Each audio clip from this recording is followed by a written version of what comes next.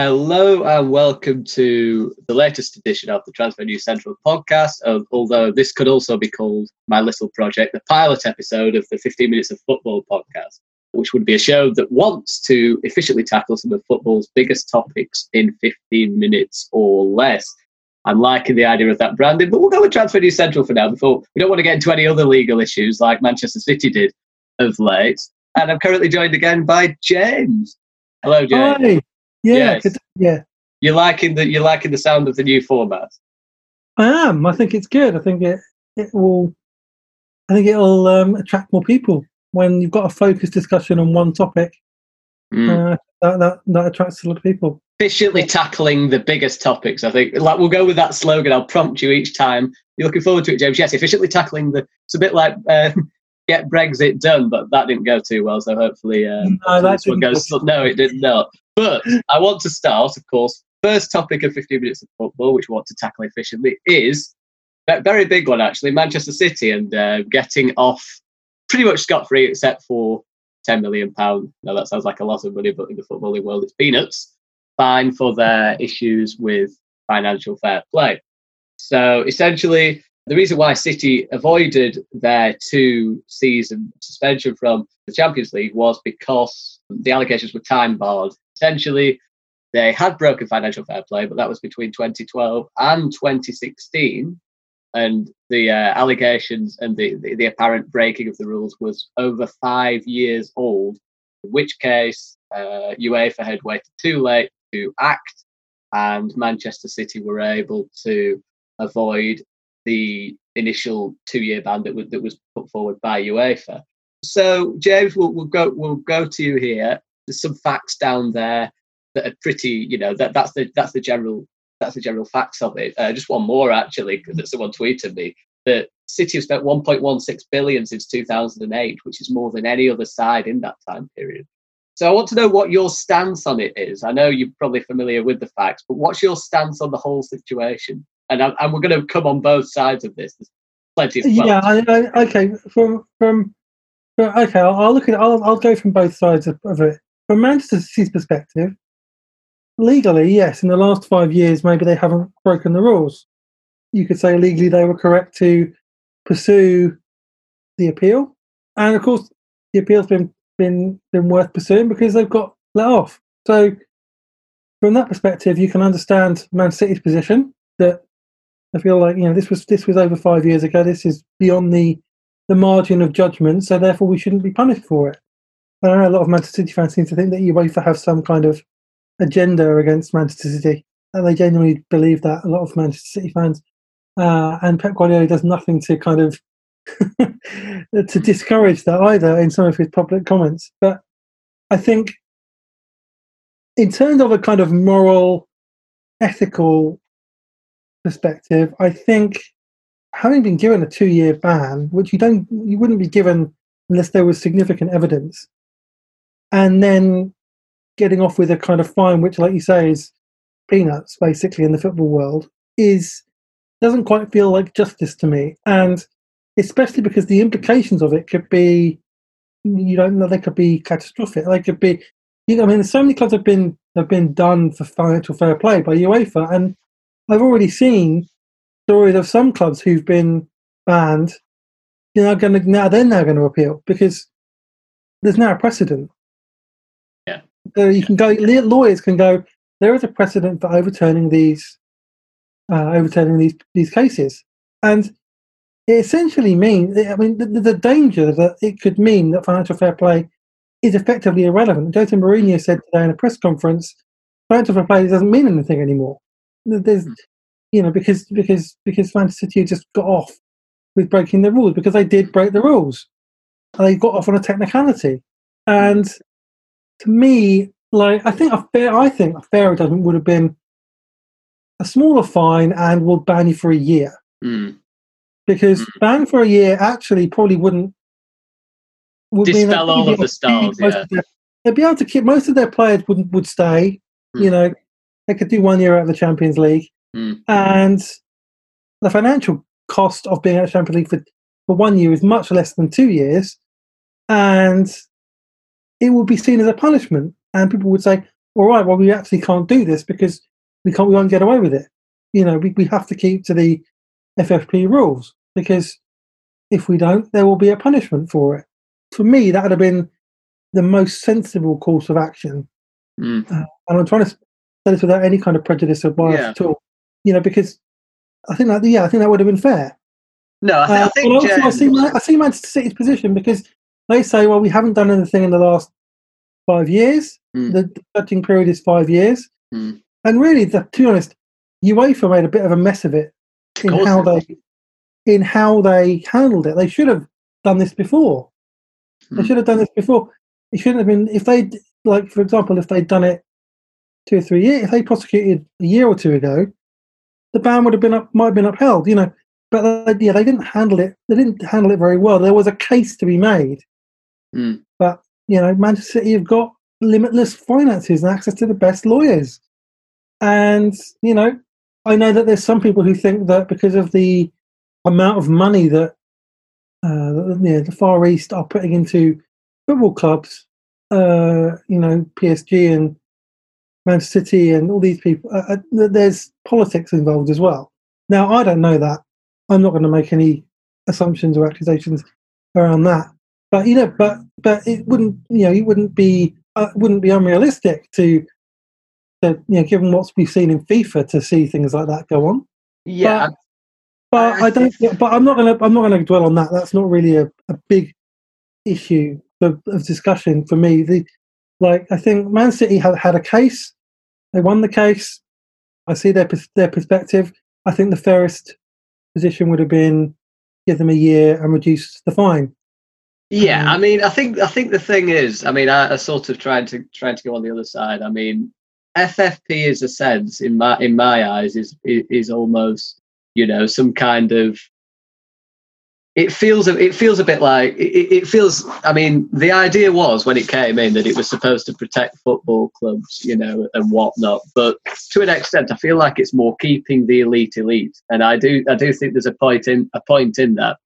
So, a lot of people look at Manchester City, they target them, and they say, "Oh, they're doing this, they're doing this, they're doing that." When you've alluded to it, PSG are basically tyrants of the French league. You look at Barcelona as well, and they've managed to come up with some incredible transfer figure numbers, in terms of Griezmann, 105 million, Coutinho, 140 million, his man Dembele not too long ago, 105 million. Again, they are essentially, remember, Manchester City's record signing, 62 million for Rodri. People seem to think that they are this team that goes out there and absolutely blows the football world away and causes inflation to transfers. In actual fact, it's quite the opposite. They are a team that do business efficiently. Yes, they haven't made any significant sales of late, so you can look at that and say, well, that is a bit unfair in itself, and it is. But then neither of Barcelona, neither of PSG, Real Madrid, not really. For years, they just spent ridiculous amounts of money until recently, where they've clamped down a little bit, actually, as a result of FFP. But I think, I think there is a little prejudice towards Manchester City in the sense that it's new money, in the sense that it's sort of, they don't have the history of Manchester United. They don't have the history of, other big clubs, Barcelona, Real Madrid out there. And there is a sense that they want to be cut down, because it's like they've gone to, the swanky party on the 110th floor of the hotel, and they've gone in, and people are saying, "Oh, what are you doing here? You're not one of us," kind of thing. And and I do think there is a bit of that in it. There is, and I absolutely empathise with that as a Chelsea fan that also went through a similar thing. And I remember I saw a quote from a journalist who used to work for UEFA, and pretty much said UEFA don't like Chelsea, and not to talk about Chelsea in UEFA offices because they're not liked. Because again, it's the same thing. They're seen as kind of breaking up the established order in football. So to a certain extent, there's an element of empathy between Chelsea and Manchester City fans sometimes, because and of course, especially when we got a transfer ban from UEFA as well. It was a lot of the same things were being said. Like, well, I was having this argument really, James. And, that kind I of was thing. having the argument with someone actually who's a Manchester United fan, and he was saying, well, City broke this regulation and that regulation. I said, yeah, that's fair enough. But when Manchester United were under Jose Mourinho and they were taking on Guardiola's City, United went with, they went quite heavy into the transfer market. They got £89 million Paul Pogba, 75 million Romelu Lukaku. Obviously, they broke even with Lukaku, but they still paid the fee, initially 75 million. They also paid 32 million for Lindelof, 30 million for Bailly. They brought Alexis Sanchez in on ludicrously high wages. So there was a lot, they spent a heck of a lot of money with Manchester United. And the only significant sale from all of that was breaking even on Lukaku. But no one really brought that into the equation too much, because obviously United could do that because they're a bigger club with more revenue and they've got better sponsorship deals. And obviously they abided towards FFP more. But I just posed the question, what gives Manchester United the right, the unequivocal right to spend more money than the neighbours, other than the history that they have as a football club? Because I'll tell you something, in the last 10 years, Manchester United haven't had the right. 10 years is a bit much because obviously they won a few titles in the folks. Maybe we'll go 6-7 years. But in the last 6-7 years, they've declined significantly. They've not had that right to go out there and spend lavishly. They really haven't, and they have. And the reason why people aren't talking about Manchester United spending as much, simply other than the fact that they have the sponsorship deals to sort of back that up somewhat, is because they've not done anything in that period. They stagnated under Jose Mourinho. Yeah. They got second, and they didn't necessarily they got a few trophies, sure. They didn't win the league. They didn't win the Champions League, to something which that spending would suggest that they wanted to do. So it seems to be prod Manchester City with the stick. Obviously, I think, like you say, it does make a farce of financial fair play a little bit, this whole situation.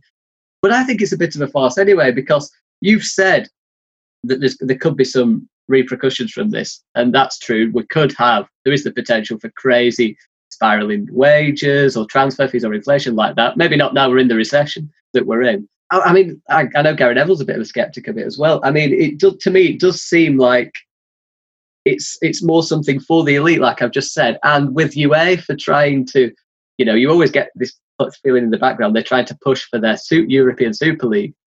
I always hear reports of that in the background. However, that does seem to be quite a way away. But ideally, that is something that they would probably want, because it'd be lucrative. A lot of the big clubs would like it because it'd keep them lucrative, it'd keep them relevant in a really big league like this. And financial fair play is almost that in light, isn't it? It's, we'll make sure you stay up there. We'll make sure no one comes down. So I wouldn't be that annoyed if it disappeared. The only downside is that, well, it's like, again, I think Gary Neville touched on it. There are other ways to prevent football owners from being ridiculous with the money and sending clubs bust. That needs to be looked at. I mean, in the lower leagues, we've seen that happen. We've seen clubs go bust. We saw Bury go bust because, of poor ownership and not dealing with the finance. We've seen that happen in the lower leagues. And there needs to be, I think, more across the board, more regulations in place to stop bad owners taking over football clubs. And if people do send them into a financial meltdown, then they have to be prepared to suffer the consequences instead of saying, whoa, I'm going to leave. This isn't on me. I'm going to wash my hands of it. That's too easy. I'm not convinced financial fair play really does that, though. I feel like, I don't know. I've never been a fan, a complete fan of it. While it does look like that topic itself, financial fair play as an idea is in jeopardy now. What are your quick fire thoughts? I'll say, because we've got about 1 minute on this. I think there needs to be things in place to restrict reckless spending outside of a club's income. I think there need to be better regulations on club ownership, and again, like you say, punishing club owners who run their clubs into the ground. They shouldn't be allowed to do that, and there should be some kind of financial support for clubs where that gets done. And and they've got to look at it. They've got to look at reforming it, basically. Fantastic. Reform is the key, and that is about roughly where we are on the mark. So that's topic 1 done. Topic 2 seamlessly rolls over now. So Imagine if we were doing edits, it'd be, hi, welcome to 15 minutes of football again. But I think we're doing it all together this week, but you can stay with us. Yeah, so it just seamlessly rolls over. Manchester City have survived what could have been a very precarious situation. Now enter a summer transfer window, which is a bit different to the others, but they enter it with fresh optimism because they're in the Champions League. They can attract the best players. Financial fair play has been relaxed, I think, in light anyway of the recession, and basically it's almost considered irrelevant now. So, are we I've seen a few players that they've been linked with. Are you expecting a big sort of angry transfer surge in light of that and the fact that they've fallen so far behind Liverpool this year in the league? I do. I absolutely do. And the players they've been linked with are players in positions that they need to strengthen. The biggest, the one name that seems to keep popping out is Koulibaly, which would make a lot of sense for Manchester City. He's played for Napoli, he played under Sarri at Napoli, where they played a kind of passing style of football, which Manchester City play. He is commanding. He is elite. He is like the Virgil van Dijk kind of player. He would replace Company essentially. That wouldn't surprise me at all if that happened. And James, just to touch on that, actually, Victor Osimhen has joined or is set to join Napoli for €81 million. Yes, I heard that. And obviously, Napoli probably can't spend the same amount as other clubs now. It'd be interesting if they had someone who could leave for a large chunk of that money. Yes, what I've heard about Napoli is that they're going to get Omnishen and they're going to get Gabriel, centre back, who is a left centre back, which is where Koulibaly plays. So I think Koulibaly is going. I wouldn't be surprised if Koulibaly ended up as a Manchester City player. That would be probably their club record signing, but a good signing, and it would make a huge difference to their defence for next season. I've seen figures roughly in the higher 60s for Koulibaly, and I think even though initially the figures, the buyout clause was over 100 million, and that seemed farcical a little bit at the time, even for. I only say farcical because Virgil van Dijk cost 75 million and probably is the best in the world. So buyout clause of that did seem a little OTT. But, I think high 60s, I know he's 29, but in centre-back terms, that's not too bad because you can still do another 4 or 5 years probably in that period. Look at Sergio Ramos. He's smashing free kicks in from 30 yards for Real Madrid as well as defending really well. So no, I do happen to agree. I think I do. Well, actually, I'll mention it now because I'll mention it now. So the 29-year-old Koulibaly, they've kind of been linked with David Alaba. I also massively believe they should go for David Alaba. We'll talk about that in a second. But 29, Alaba would be 28, but we'll go with 29 Koulibaly.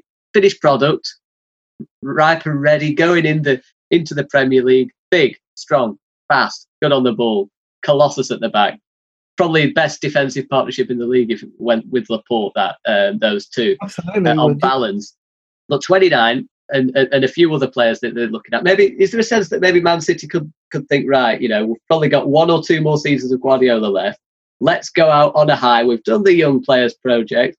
We've just we've been a bit embarrassed this season by Liverpool. Instead of saying, shall we develop this youngster into the next big thing? Obviously, they've got some fantastic youngsters who will still be developing.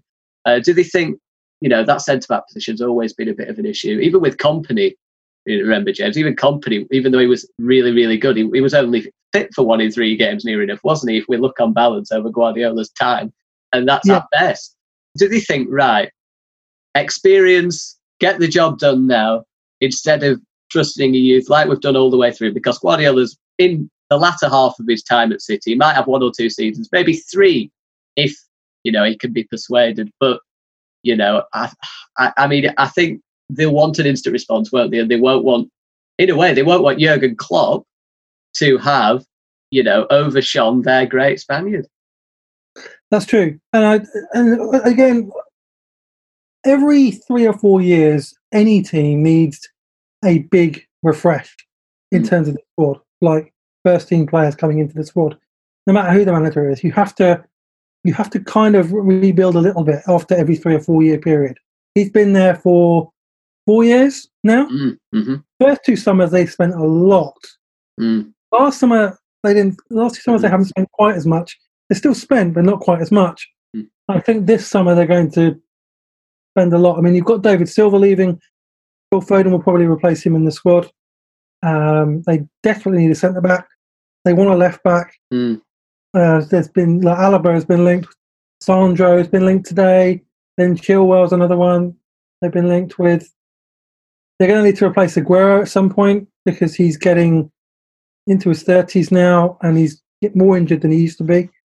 So that will be one to watch, definitely. And of course they need a replacement for Sane, which the one that the name that keeps coming up there is Torres, I think. Yeah, and he's near to the end of his contract. More traditional winger, I think, Torres. A bit like Sané, and I think he's more of a crosser than a shooter. But tell you what, I'll throw a name out there because I wrote about this recently, and he was linked with Arsenal actually. But I think Memphis Depay, 26 years old, 12 months on his contract, and the reason I say Depay is because I think there was unfinished business. He came to United, looked pretty good under Louis van Gaal. Ostracised by Jose Mourinho, really, went to Lyon, revitalised his career, has openly said that he would like to come to the Premier League and play for, a Manchester City or someone like that. And he is not only a player that can play at left wing, but also as a striker as well.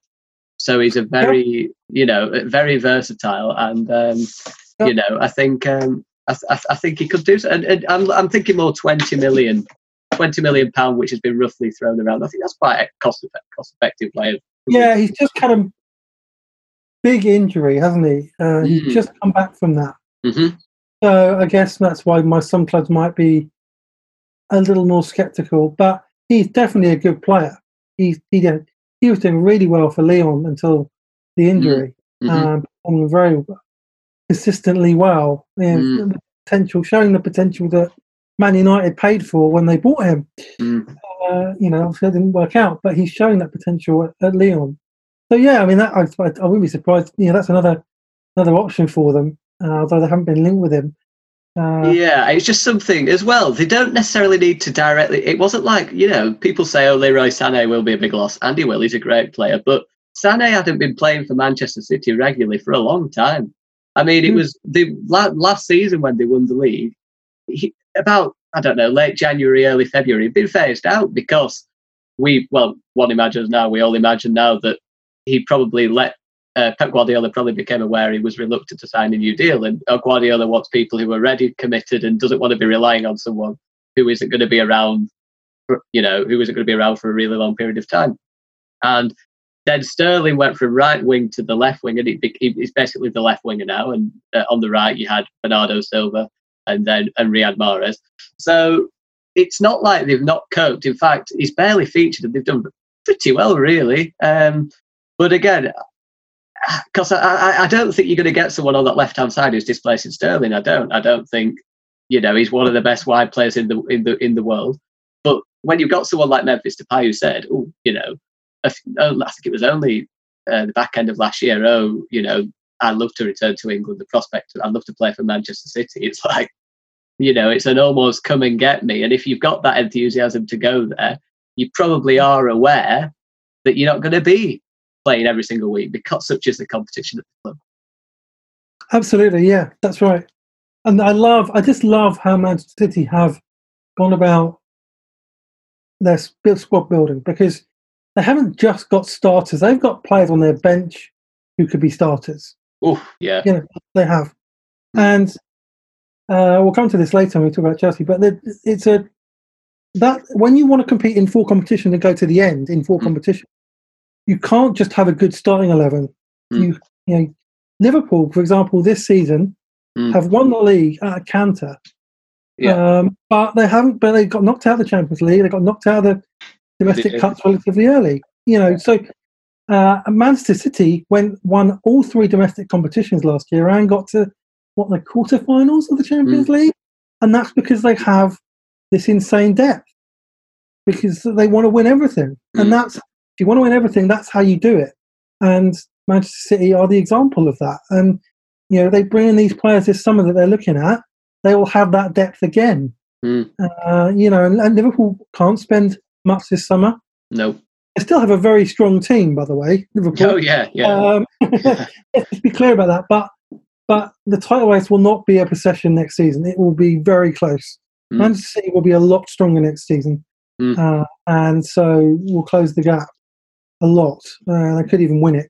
Yeah, can I just throw that other one, the other name I mentioned at you, James, actually. David Alaba, certainly someone who's played under Guardiola, thrived under Guardiola, improved a lot under Guardiola when he was at Bayern Munich, and he's openly said that. Obviously, this season at Bayern Munich, Alphonso Davies has really burst onto the scene. One of the fastest players in Europe, but not just a pace merchant. He's excellent at crossing the ball. Defensive instincts are pretty good, and he's so young, and so there's so much potential there. And he's played every week at Bayern Munich, and I think almost that you've got the sense there that having ousted David Alaba, moved Alaba to left centre back. It says everything about Alphonso Davies. But it also suggests that 12 months left on David Alaba's contract at Bayern Munich. They've got quite a few decent centre backs there: Lucas Hernandez, Jerome Boateng, and Nicolas Soule. So there is the potential. I mean, even Hansi Flick, I think, mentioned, we'll allow Alaba to do whatever he wants. We'd love to keep him, great player, but his future is up to him. At 28 as well, he's again. I'm talking about the ready-made product and sort of fast-tracking, as we say, some players into Manchester City's team, in light of Guardiola being in the second half of his, well into the second half of his City proposed City tenure. I can't think of many better options for Man City. Not only can he play at centre-back and probably in midfield, because he has played in midfield and plays in midfield for his country, I think sometimes, Austria, and he can play at left-back. I mean, personally, I think Benjamin Mendy's a very good player, I think he's better in a back with wing backs. I think he's more, in a system with wing backs. I think he's come back from the restart without the injuries maybe that plagued him. He's done quite well for fitness since he's been back. But to me, he just doesn't quite convince me, in that Manchester City team where the little intricacies stand out a mile, and I feel like he misses the mark slightly. Not that, and that doesn't mean that he's not a good player. He's a very, very good player. Could still play for Man City and look really, really good. But for me, and I think you probably agree, I think someone like Alaba coming in, who's thrived under Guardiola before, can do the little neat 1-2s, is consistent defensively, doesn't make many mistakes. That would be an upgrade. Absolutely would. Yeah, it'd be an upgrade for most teams. I have read some comments by Alaba saying that he doesn't want to play as a left back. It's interesting, isn't it? That he would like to play in midfield. There was an interview a few months ago with him, and this was just his own preference. But he can play left back, centre back, defensive midfield. He's a quality player. And whoever gets him is getting a really good player who will deliver straight away, pretty much. I think he prefers left back to centre back, but obviously I think midfield, because he plays there for his country. I do think as a midfielder, his ceiling of clubs is less. I think as a centre back, he'd still at Bayern Munich if he felt comfortable there, wanted to keep going for at least another season or two. But then again, they've got a younger Lucas Hernandez, so they've got to throw that into the equation, and some other centre backs on the books. I do think if he did have a preference to play every week or most weeks in the big games and more security over future, and he would be content in going back to a position he's thrived in, I think. I still wouldn't be surprised if he went to Man City. You heard it here, second or first. No.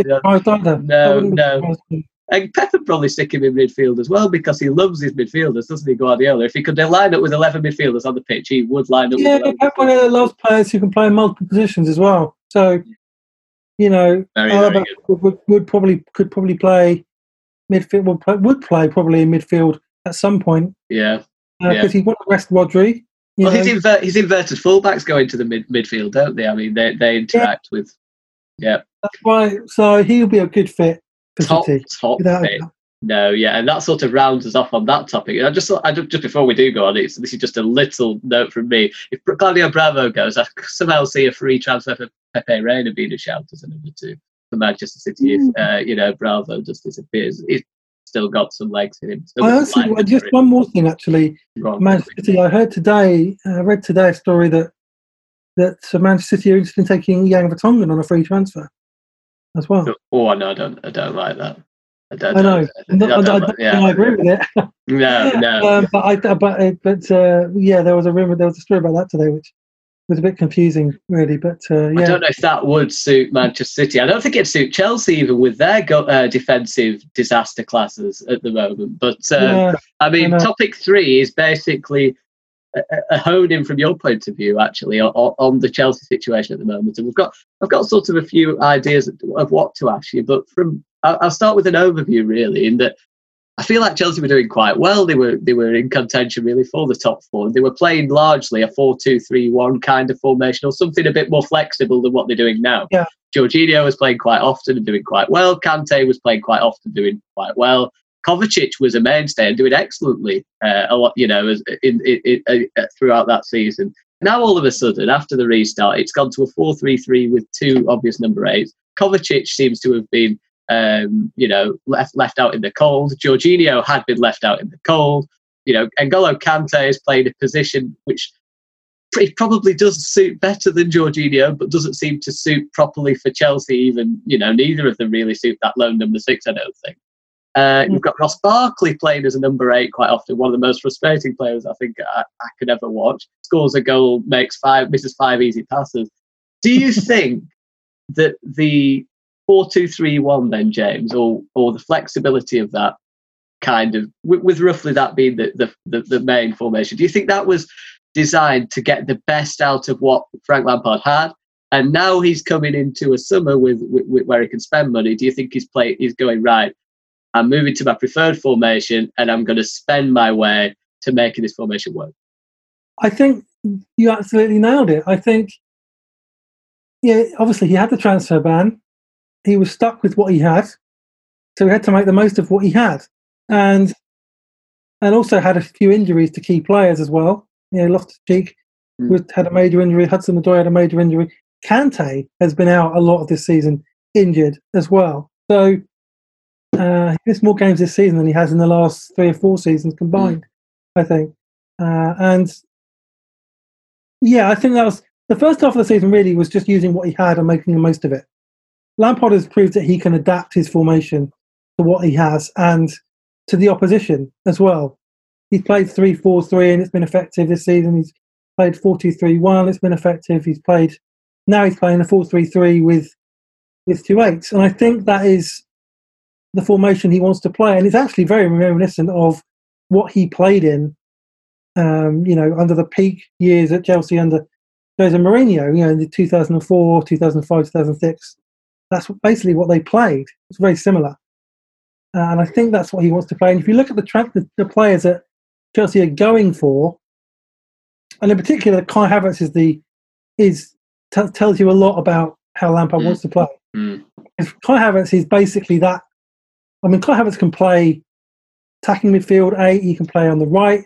He can play as a kind of false 9 and be effective in all of those positions. But I think Chelsea want to buy him as an 8. And I think that's why they want him. Because they've got Mason Mount, who's done fantastically this year. They've got Loftus-Cheek, who is coming back to full fitness now. And then if they sign for Havertz, they'd have him as well. They'd have those 3 players going for those 2 positions, with Kovacic, who can play as a number 8 as well. So he'd be the kind of 4th choice in that position. And then you have N'Golo Kante as the defensive midfield player. Billy Gilmour can play in the 6 as well, although he's injured right now, which I think might open a possibility for Ethan Ampadu, who can play there as a kind of backup to Kante. He's actually more of an orthodox defensive midfielder than Kante, if I'm honest. Yeah, I think you're seeing that, and I think what I heard from David Ornstein, who's a very well sourced journalist for The Athletic, said that there was a 3-year plan at Chelsea. There was the first year would be this year, building around the academy talents with the transfer ban, then have 2 big summers of investment in rebuilding the squad. And I think that will involve a defensive midfielder at some point, probably next summer, a proper one, rather than Kante, who's a world-class player, don't get me wrong, but he's not a natural defensive midfield player although he's good at it. I mean, he's good at it because a world-class player, but he's not. That's not his kind of specialist position. He's more of a box-to-box defensive midfield player. Yeah, if that makes sense. Yeah, it does. So yeah, I think that's what you're starting to see, and there's going to be a lot of changes this summer at Chelsea. There'll be more next summer. There's going to be a lot of players leaving. Yes. You're starting comments after the Sheffield United game. I thought were very telling. To me, it sounded like he was essentially saying, "I've put up with a lot of players here that I didn't really want, and I've been playing them. But tonight, I really saw what they're really made of, and it's kind of like that was the final straw for a lot of those players. Kind of had enough." Yeah, I mean, do you think you talk about the number 8, and Kovacic, who had been Player of the Year, arguably now faces being exiled from the squad, or maybe even sold, depending on if he has any suitors. Do you think though that I touched on Ross Barkley? I think, as I say, I think he's one of those who does. He seems to score. I mean, if Ross Barkley played all season in the number 8, I bet he'd get 10, 12 goals. I really do, and get a few assists. But at the same time, I do think I watch him and I think, oh, you're not in sync with everyone else, and this, the simple 5-yard passes behind the player, or this isn't quite working. But if you look at his base stats, his finishing's excellent, either foot, just outside the box. Do you think that this system at the moment, where he's been playing quite a lot actually since the restart, do you think this means that he has a Chelsea future, as opposed to some of the other players that? No, I don't. I think if Chelsea signed Kai Havertz, he would be the one that gets sold, and there's apparently interest from West Ham and Newcastle in him. And with the Euros coming up, he's going to want to play regularly. And I don't think he will, especially even without Kai Havertz. I think Ruben Loftus-Cheek would start ahead of him when he's fully fit next season. So, I think he will end up going. Frank Lampard likes him. I mean, he said that publicly. He's got a lot of time for him, but I don't think that's going to stop Kai Havertz, who is, a high-class talent, potentially elite player. I like Ross Barkley. I think he's got a great attitude. I think he works really hard. Apparently, he's got a good attitude in training. He always works hard when he plays. But he's one of the most frustrating players because he can score a great goal or even do a great pass, and then he'll do like 2 or 3 bad passes or a shot that goes absolutely nowhere or whatever. But to be fair, James, Havertz and Mount as number 8s, imagine they're the starting 8s probably next season. Then that's Loftus-Cheek and who? I mean, are you saying Kovacic maybe as the other 8? Yeah, Kovacic I think will stay because he can play the number 8 or he can play the number 6. Yeah. So he gives you a bit of versatility. I like Kovacic. No, I like Kovacic as well. I think he's a good player. I think ultimately he will be sold, but not this summer. I think do you think he's a defensive midfield player? He will be the one that gets sold to make way for that. Do you think he's suffering by not being a lone 6 or an 8 and being like an in-between? Yeah, he is. Yeah. Yes. But he's a very talented player. I mean, he's dribbling, his passing is very good. He's not in terms of, stats, he's not got many goals and assists, but his performances have been excellent this season. Yeah, we've got 5 minutes to go on one topic. What I would say beforehand is I think a front 3 of Ziyech, Werner and Pulisic is sounds amazing. And I think that's sort of what it's mounting up to be now when I think about it. And, even then you've got the likes of Abraham Giroud and Hudson-Odoi in backup. And that, again, that's not too bad either. But what I've heard as well is that Chelsea want to sign Ben Rama if Willian leaves. Oh, the Brentford player. Yeah. Very, very good player. Yeah. Lampard wants to have 4. This is what I mentioned with Man City. Lampard wants to have 4 different options on the wing, plus Kai Havertz in midfield. Yeah. Because he wants that depth. He does. Depth is important.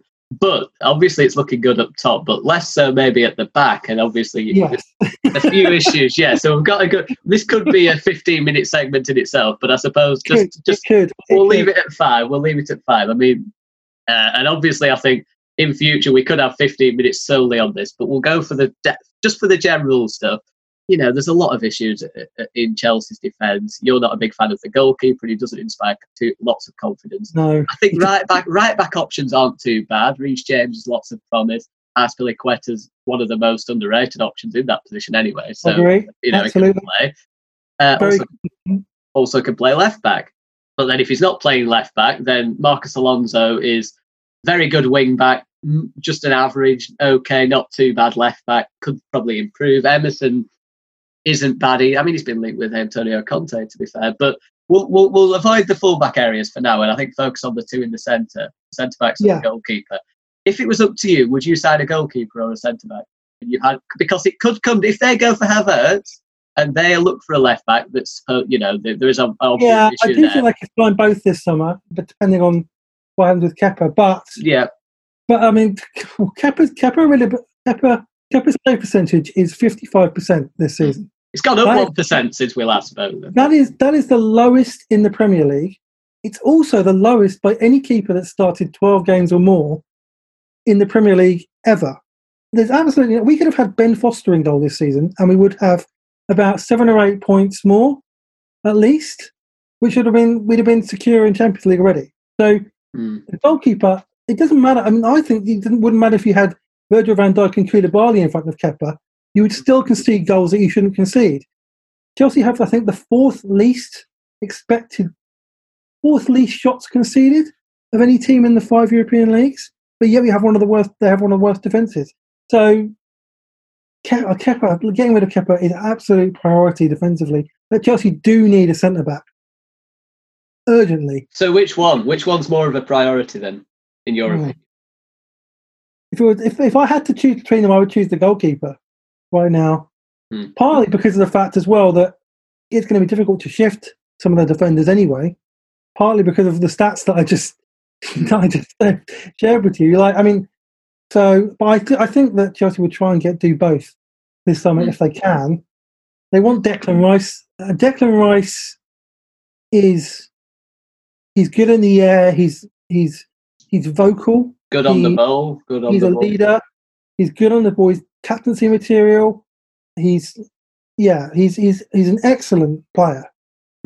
Every time I watch him, he reminds me of John Terry, and I think that's what Lampard sees in him as well. That he could be a guy who could lead and organise that defence, and he could players like Kurt Zouma would improve by playing with him. So I think and I think that will. I think Declan Rice will join Chelsea either this summer or next summer, depending on if they can get a deal done. There's talk of Ross Barkley and money, because West Ham want Ross Barkley. So that's a possibility. It depends really. And if they don't get Declan Rice this summer, they'll get him next summer. If they don't get him this summer, they may still get centre back this summer. So just in summary then there, James, so you'd say I want a goalkeeper. You've mentioned Onana from Ajax before. Who, someone good with the feet. And I think in general, a solid commanding goalkeeper does make a back two central defenders in front of him look better. At the same time, I suppose, two very, very good centre-backs also make the goalkeeper. They do, yeah. So it's an interesting one. But cost-effectively, I think it probably makes sense if it, as you say, goalkeeper priority. But then, just as we're in the final minute, just to touch on it, if you're saying that Declan Rice did come in, would he be the right centre back alongside Kurt Zouma? Is Zouma the one that you see as the? I think. Well, Kurt Zouma is naturally right-footed, so I think he would. He plays on the left, though, doesn't he? For Chelsea. Yeah, I know, but that's not his best. That's not his best side. No. I think that if Declan Rice joined, it would be Kurt Zouma and Declan Rice as centre back, and that would be a solid centre back partnership for me. I think Lampard has said he wants a consistent centre-back partnership, but he just hasn't been able to find one that works. Yeah. So, hopefully that will get sorted this summer. Absolutely. Next time, James, we're going to win to 15. I'm well aware we could actually have spent 15 on the Chelsea defence, the midfield and the attack. But I think that's a nice way to finish. Need a goalkeeper, more than a centre-back. Definitely need a left-back and Kai Havertz. So that would be a happy Chelsea window. Absolutely. Okay, so On to final topic, which is England goalkeepers that really came up actually at the weekend. My team, Burnley, playing Liverpool. A remarkable game. It's been a while since I've been as energetic as that on watching a game. It's not that it meant anything, but this is a Liverpool team chasing a home win in every single game this season, and Burnley was the team that stopped them from doing it, which I thought was quite amusing. And Nick Pope was incredible, absolutely incredible. Made some unbelievable saves. And I mean, at the end, Johan Berg Gudmundsson hit the crossbar. I was up like this, head in my hands. But that was only made possible because of one of the best goalkeeper performances I've seen this season. Absolutely fantastic. Absolutely, no question. Yeah, Nick Pope has been excellent this season. He has been, I think he's got the most. Is it the second most clean sheets in the Premier League, or the most? The most. Golden Glove contender. He's winning it. Yeah, I thought it was either the most or the second most. Yeah, he's been superb this season. He's improved, definitely. Yeah. I've read articles where he talks about how he's working on his game all the time and trying to improve all the time, and you can see it. He's high class. Yeah, no, he is. I mean, have you got any queries, James? Any queries for me as the man in the Well, yeah, I know a lot of people talk about Nick Pope or just England goalkeepers generally. Yeah, just all of it. Okay, well, first, I suppose Nick Pope, because a lot of people talk about his distribution not being as good as it could be, and he plays for Burnley where he doesn't really need to have good distribution because of the style of football that they play. Yeah, I mean, no disrespect to it at all, because it's effective. And I have a lot of time for Burnley and for Sean Dyche and how they do what they do with the budget that they have. So, yeah, but it's just that, does he have to play for England and to play in international tournaments against top sides and the style of football that England want to play, can he, the question for Nick Pope is, can he develop the skills, distribution skills to do that? Because there's no question he should be in the squad, but does he have the potential to be able to develop the skills to do that? And would he need to move clubs to do that? Well, no, that's a good question. I think, I was right about this earlier in the week, and I think if the World Cup or European Championships was in 2012, 2011, 2010 even, or whatever, 10 years ago, it was 10 years ago, and we had the same players available to us now, I think he'd be number one. I think he'd be England number one. I think he is, let's strip back goalkeeping. Certainly 10 years ago, what did you talk about when you talked about goalkeeping? You talked about, could they keep the ball out of the net? Could they command the box? Were they a leader? Did they inspire confidence? And he does, and he is. He's a brilliant shot stopper, as we saw against Liverpool. I think that's partly because of how big he is. He's huge. But then, at the same time, Fraser Forster was huge. And towards the end of his Southampton playing time, he wasn't necessarily inspiring confidence. But with Pope, he uses his body in the right way. He's athletic despite his size, so he's very, he can get across. He's not slowed down to shots. One of the saves in particular against Liverpool, where he's diving behind the line to save, is incredible athleticism. Yep. And you don't expect that from someone so big. You think if the ball's gone past, they won't be able to move, the body frame is so huge. But he's genuinely very athletic and very quick in his dives and getting down to shots. Also, one thing that stands him out above the rest is his high claims, which is when he comes out to claim the ball and takes the pressure off the defenders. 48 times he's done that this season. And the second most in the league is Tim Krul with 27. I mean, that's a substantial difference. I mean, this is a guy who doesn't shirk responsibility. And you talk about big goalkeepers and responsibility, and the big goalkeepers, not size-wise, but the best goalkeepers are ones that don't shirk responsibility. They embrace it, they take it on. Yeah. Now, taking game into his own hands by coming off his line and claiming the ball 48 times and taking pressure off defenders, that is taking responsibility. That's not sitting on your line. You think of small team goalkeepers, and I class Burnley as a smaller team, but you think they may have better stats because they can parry balls into the 6-yard box and the defender's going to clear it because they sit really deep, and they can keep clean sheets because two defenders in front are so deep they can clear all the balls with the head, and they don't have to do as much in terms of coming out and claiming the ball. They can save shots, parry them out, and they'll be cleared. So you can say they're a bit misleading, but with Pope, it's not like that. I mean, he doesn't. Obviously, his defenders are very good, but he doesn't rely on them all the time. It's actually the other way around. The defenders rely on him to come out 10 yards and claim the ball, to come out 15 yards and grab it, to take control of the situation. So he's not someone who shirks responsibility. I know I'm waffling a bit there, but that's what he's good at. It's shot stopping and his and the way he commands his box and his leadership in the back. Just to go on to a point I mentioned before, 2010, same players he's playing.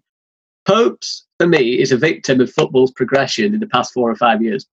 He's come onto the scene at the wrong time. When Pep Guardiola came into England, he got rid of Joe Hart and he brought Claudio Bravo in, and they said, why are you getting rid of a good goalkeeper? You know, a really good shot stopper. He says he can't play with his feet. Everyone said, what are you doing? What do you mean he can't play with his feet? He's a City legend. He wasn't proven right by Bravo. He was a bit of a calamity. And obviously, the season after, he brought Ederson in, and he could do the passing. I mean, Bravo was a brilliant passer of the ball. Wasn't very good in goal, in the Premier League. And Ederson's a brilliant passer of the ball, but he's very good in goal. So it ticks both boxes. Yeah. But when he did that, when he made that big decision, he got rid of Joe Hart. People said, you're mad. Then he starts winning things. And people are going, oh, hang on, maybe the goalkeeper is an outfield player. Maybe he does contribute to the system. Maybe he is, you can pass at him. He's an option now on the field. That did exist, maybe at Barcelona. And Manuel Neuer was Europe's mainstream answer to being an outfield player, wasn't he? Even though everyone thought he was an exception. Now it's the norm. The goalkeeper must be good with the feet. He must contribute at a big club to the style of play, usually anyway. And one example I think that stands out for me is Petr Cech. When Petr Cech was at Chelsea, James, you'll know he was one of the best goalkeepers in the world. And he was a brilliant shot stopper. He was a leader, commanded his box well. But that's what he did. And you never said, oh, but could Petr Cech spray the ball 30 yards on a sixpence to a midfielder? No. But he can kick it. No one would have mentioned that. When he went to Arsenal, it didn't necessarily work out for him as well as it did at Chelsea. And when Unai Emery came in, I remember that first game of his against Man City, Petr Cech was in goal, and Emery was basically asking him to be an 11th man, be an 11th outfield player, contribute to the play, contribute to the possession, and make yourself an option. And he tried, and he looked like a disaster waiting to happen. Every time the ball came to his feet, this is a goalkeeper that probably under Jose Mourinho, it was knock it over halfway to the big man, or pass it out short to the defender, not just under Mourinho, but under various managers. Throw the ball out to a teammate. Do basic things with the distribution. And then under Unai Emery, it's pass the ball first time 30 yards to the right back. Play some neat 1-2s with your teammates. Come out with the ball. Look composed on the ball. It was completely different, and he looked completely lost. And so much so that Petr Cech now. That Cech of 10 years ago, playing now, I don't think would have got the same accolades, wouldn't have been in the same teams, because people would have looked at his feet, they'd have looked at the way he kicked the ball and said, you're not really fitting the grade, you're not really fitting that, because it's changed. The style has changed, the way we perceive football has changed. Yeah. And with Pope coming onto the scene, 26 years old when he played his first Premier League game, he's come in and he's got all the attributes to be a really good goalkeeper, and he's showing it week in, week out. He's better shot stopper, better at the back, better leader, better person to assure his defenders and take responsibility of crosses. He's better than Henderson, who's still a very good goalkeeper, and he's a lot better than Pickford. But the fundamental flaw in that is the goalkeeper now, as Gareth Southgate even perceives, is someone who has to contribute to the style. And Pickford can do that pretty well. When his head's in it, might I add. Sometimes when his head's not in it, he does strange things. But when his head is in it, he can contribute to it well. England v Spain, 3-2 England. Pickford was in goal, and he was brilliant. From a passing point of view, he did a driven pass about 45 yards up the pitch to, I think it was Eric Dyer. I'm not 100% sure. I'm thinking a while back, but it was chested down. It cut out, was really quick, so it caught Spain off guard. And from that move, 1 or 2 or 3 passes later, I think England scored. I think it was either Sterling or Rashford. And I think he did it again for one of the goals. I think he played another accurate ball out to the flanks. And again, it caught Spain off guard. And England were able to play through and score. It was a perfect example, really, of what that can do. Why Pickford's in the side. Because it does make a difference. Ederson makes a difference to Man City. It does make a difference at the top level. But it's a recent shift in attitude to a progressive attitude. I'm not saying it's a bad thing or a good thing, or well, it is a good thing. It makes it, it's really exciting to watch, and it's a clever tactical move. question I asked myself, and I might as well pose this to you as well, because I've talked a bit, is, Guardiola got rid of Parks, he wasn't good enough with his feet. He brought Bravo in, who was good enough with his feet. When he realised Bravo wasn't a good enough goalkeeper to be a number one in the Premier League, he went and bought Ederson, who was a good enough goalkeeper, and he was good with his feet. But Gareth Southgate, as England manager, has a dilemma of Pickford, who's very good with his feet. He can be a good goalkeeper, but he's flattering to deceive quite a lot at the moment, and he's making a lot of errors. So in essence, I'm going to say at this moment in time, average goalkeeper, good with his feet. That's what, at this moment in time, average goalkeeper, good with his feet. You got Henderson, who's decent goalkeeper, okay with his feet, a bit better than Pope. Not as good as Pickford. Pickford's very good, but he's okay with his feet, and he's a decent goalkeeper. You got Pope, who's an excellent goalkeeper, who's not very good with his feet. And you've got, so unlike Guardiola, he can't go into the transfer market and say, I'm going to get someone who ticks both boxes. He's got Pickford who ticks one box, his style, which is probably the most important thing might add to Southgate, like it is to Guardiola and Klopp and managers and Ten Hag at Ajax. Yeah. And then you've got Pope who ticks the other box in that he's, from a goalkeeping perspective, as we say 10 years ago, he'd be lauded as one of the league's best because he's got the lot, except for his kicking and his throwing, which is not brilliant. And then you've got Henderson, who's don't really tick either box properly. He's not quite as good as Pope. He's not in terms of goalkeeping, but he's pretty good. He's not as good as Pickford with his kicking, but he's not bad. But he is young and he has time to develop his game. I think he'll go with Pickford for what it's worth. I think it's the argument, isn't it, James, whether style is more important and philosophy is more important than getting the right player on the pitch. And it's a difficult one because of the style that England play. But the thing is, a bad goalkeeper will cost you goals. That's the thing. A bad goalkeeper will cost you goals that you would not otherwise have conceded. There has to be an element of they need to be able to pass and distribute the ball at a basic level, even. At a decent level. But at a high level, you need a goalkeeper who can save shots, and who can come and claim balls, and who can, who pull off great saves and be consistent. Who would be your number one? Very difficult because there's a part of me that is inclined to go for Pope because he's the best goalkeeper. But in real terms, we need a goalkeeper who can play out from the back. So, and I'm not. I mean, on his day, Pickford can be excellent. He's a World Cup hero. Let's not forget he was amazing in the 2018 World Cup. He was superb. Was really good. If he played like that all the time, he would be first choice. But he doesn't. Henderson, I think, has a lot of potential to be a really top goalkeeper. In 30 seconds, James, who's your number one? I'd probably look to the long term and go with Henderson and allow him to develop. Even for 2021? 2021? God. Well, it will be Pickford, I think, in all honesty. I'd probably go with Pickford until 2021, but then beyond that, I think I would go with Henderson. Tell you what, just as a lasting line, if Sam Allardyce hadn't have been dismissed, Nick Pope would have been number one, wouldn't he? He would, wouldn't he? Yeah, absolutely. 100%. 100%. Although, can I just say on record, I'm glad Gareth Southgate is England manager. Am I? But yeah, no, that's a nice way to round it off anyway.